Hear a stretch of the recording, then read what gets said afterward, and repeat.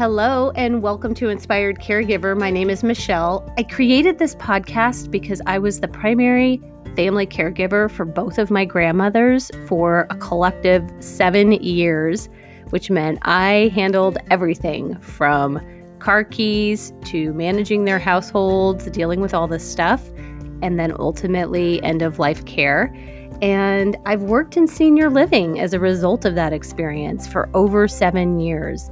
So this podcast is designed to share with you insights, tips, tricks, and inspiration through those experiences, and I hope you enjoy it. Thank you for joining me on this episode of Inspired Caregiver.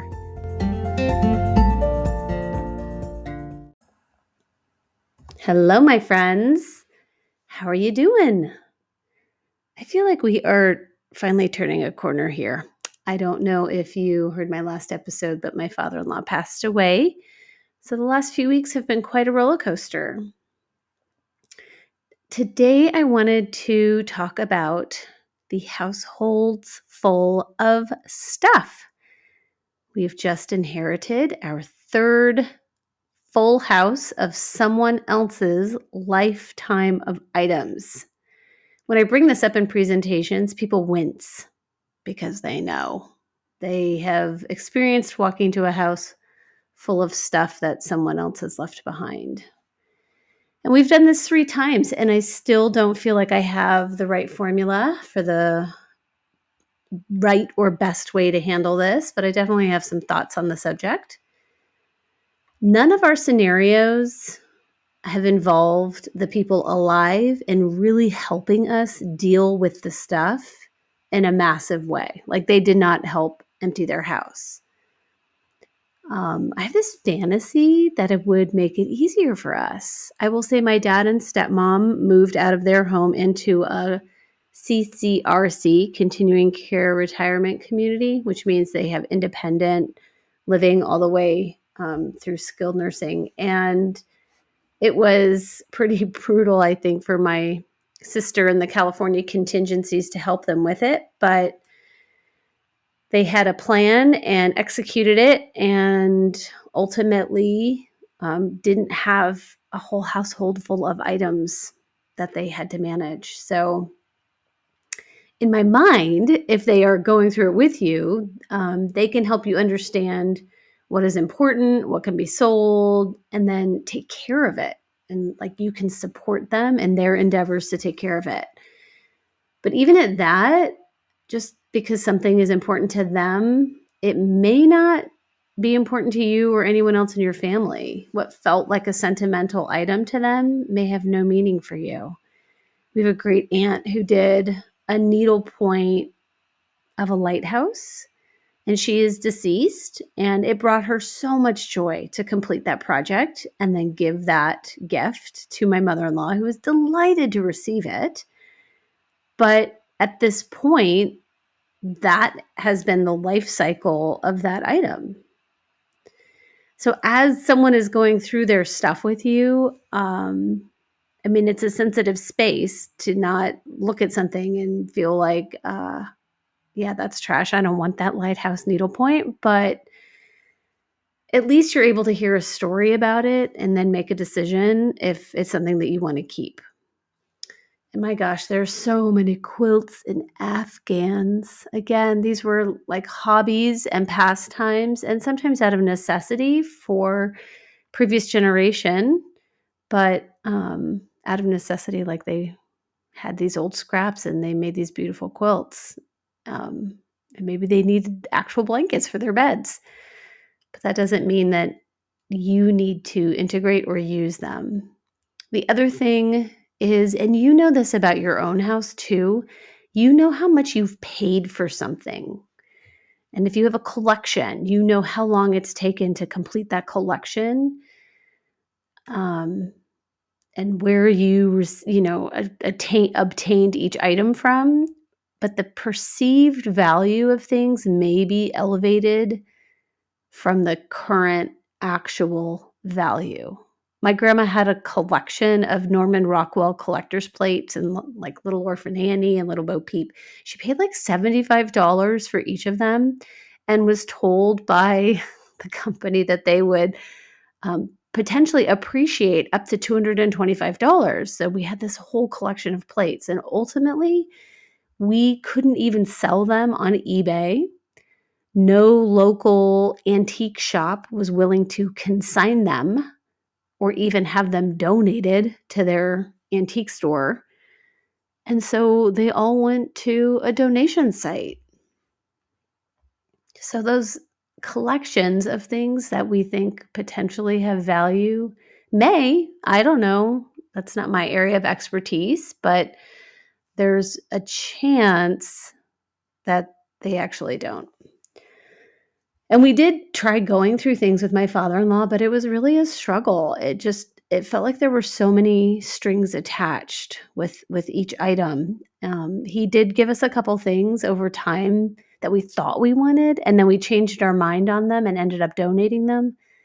Oh my gosh. And then he would ask about them.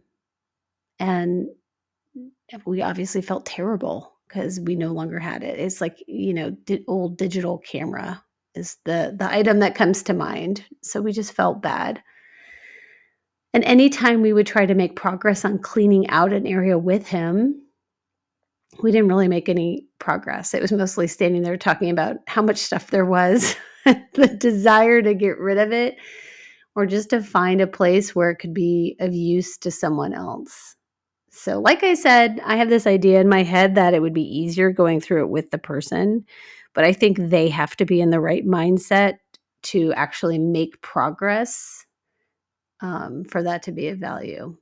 And this was consistent with each person. Once they moved to assisted living, we would kind of push some stuff around and maybe start cleaning out or consolidating areas. But then our confidence would be shaken because they would ask for something from the house. So then we'd just pump the brakes again. This happened with both of my grandmothers. One specifically, I remember having the conversation. She was asking for something back at the house that was in the back bedroom closet on the second shelf down on the right, that she wanted. And I don't even remember what the thing was, but she wanted us to go get that and bring it to her. And like the closet was empty. We had moved into the house with her blessing, and she sold us the house, and we were painting it to be our baby's room. So that closet was empty. Our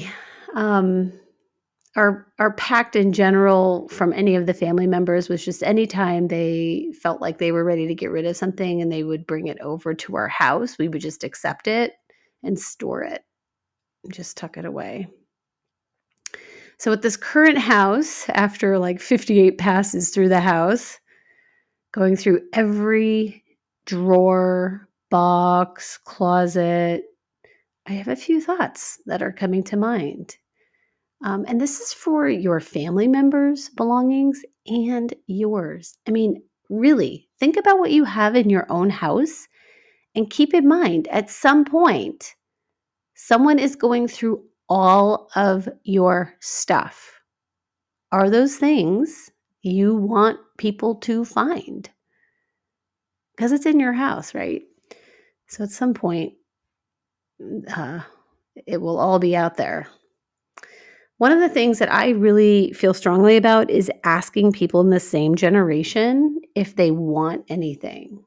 Because once the stuff is gone, it is gone. You can't get it back. So more than likely, they are also trying to get rid of stuff too, but there might be something in the house that they would like to have. So keep that in mind as you start this process. Don't forget about them. I think one of the harder things for me has been the jewelry, because I can't tell what is costume jewelry and what is real. Thank goodness we have a friend who buys jewelry and was able to help us with this. But it would have been really helpful just to have items set aside that we knew we could potentially sell, like what was, invested in as a jewelry piece. Okay, people, use your gift cards. You keep getting gift cards, use them. catalog them, tuck them away in your car, keep a list on your phone. Do what you have to do to use those gift cards. We found a Borders gift card, and the store doesn't even exist anymore. So no books for us. We found multiple coffee house gift cards that have numbers on them that are just no longer even valid. They couldn't even be looked up. So if you don't want the gift card, give the gift card to someone else that might. Throw expired things away. Spices, condiments, medicines, makeup. If there's an expiration date on it, or you know you have had it for a really long time and you're just not using it, oh my gosh, be willing to throw it away.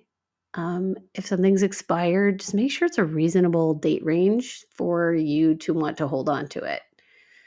Those things just are not worth keeping around. Collections. Many of us are collectors, and the collections are valuable to the person that hunted for those treasures and collected them. And potentially there's a buyer out there who would find value in the collection, but the snow babies, keychains, coffee mugs, miniatures, Longaberger baskets, those things were collected for their pleasure and joy, not ours. So I do not have a single moment of guilt about handing them off to someone else. If you donate something like that, just trust that they will make their way into the hands of someone who will delight in them. So don't get too tied up or tied down by those collections. They were not meant to be a burden on you. Pictures, photographs. Obviously, we're in a digital space right now, but pictures, especially of scenery, no one cares about those but the person who took the picture. It's okay to toss it. And if you don't know the people that are in the picture, you don't have to store it. It's okay. You can toss those too. Remember to ask that same generation of people if they would like to look through the pictures, because maybe there's something that would be special to them. Half bottles of lotions that have been stored forever and they're just not doing you any favors. All those Bath and Body Work lotions.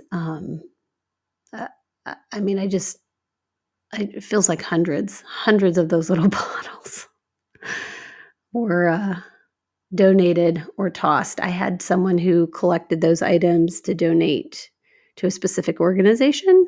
And I just, consider when you bring a new scent into your home, maybe get rid of the third oldest one. You don't need to keep all of them.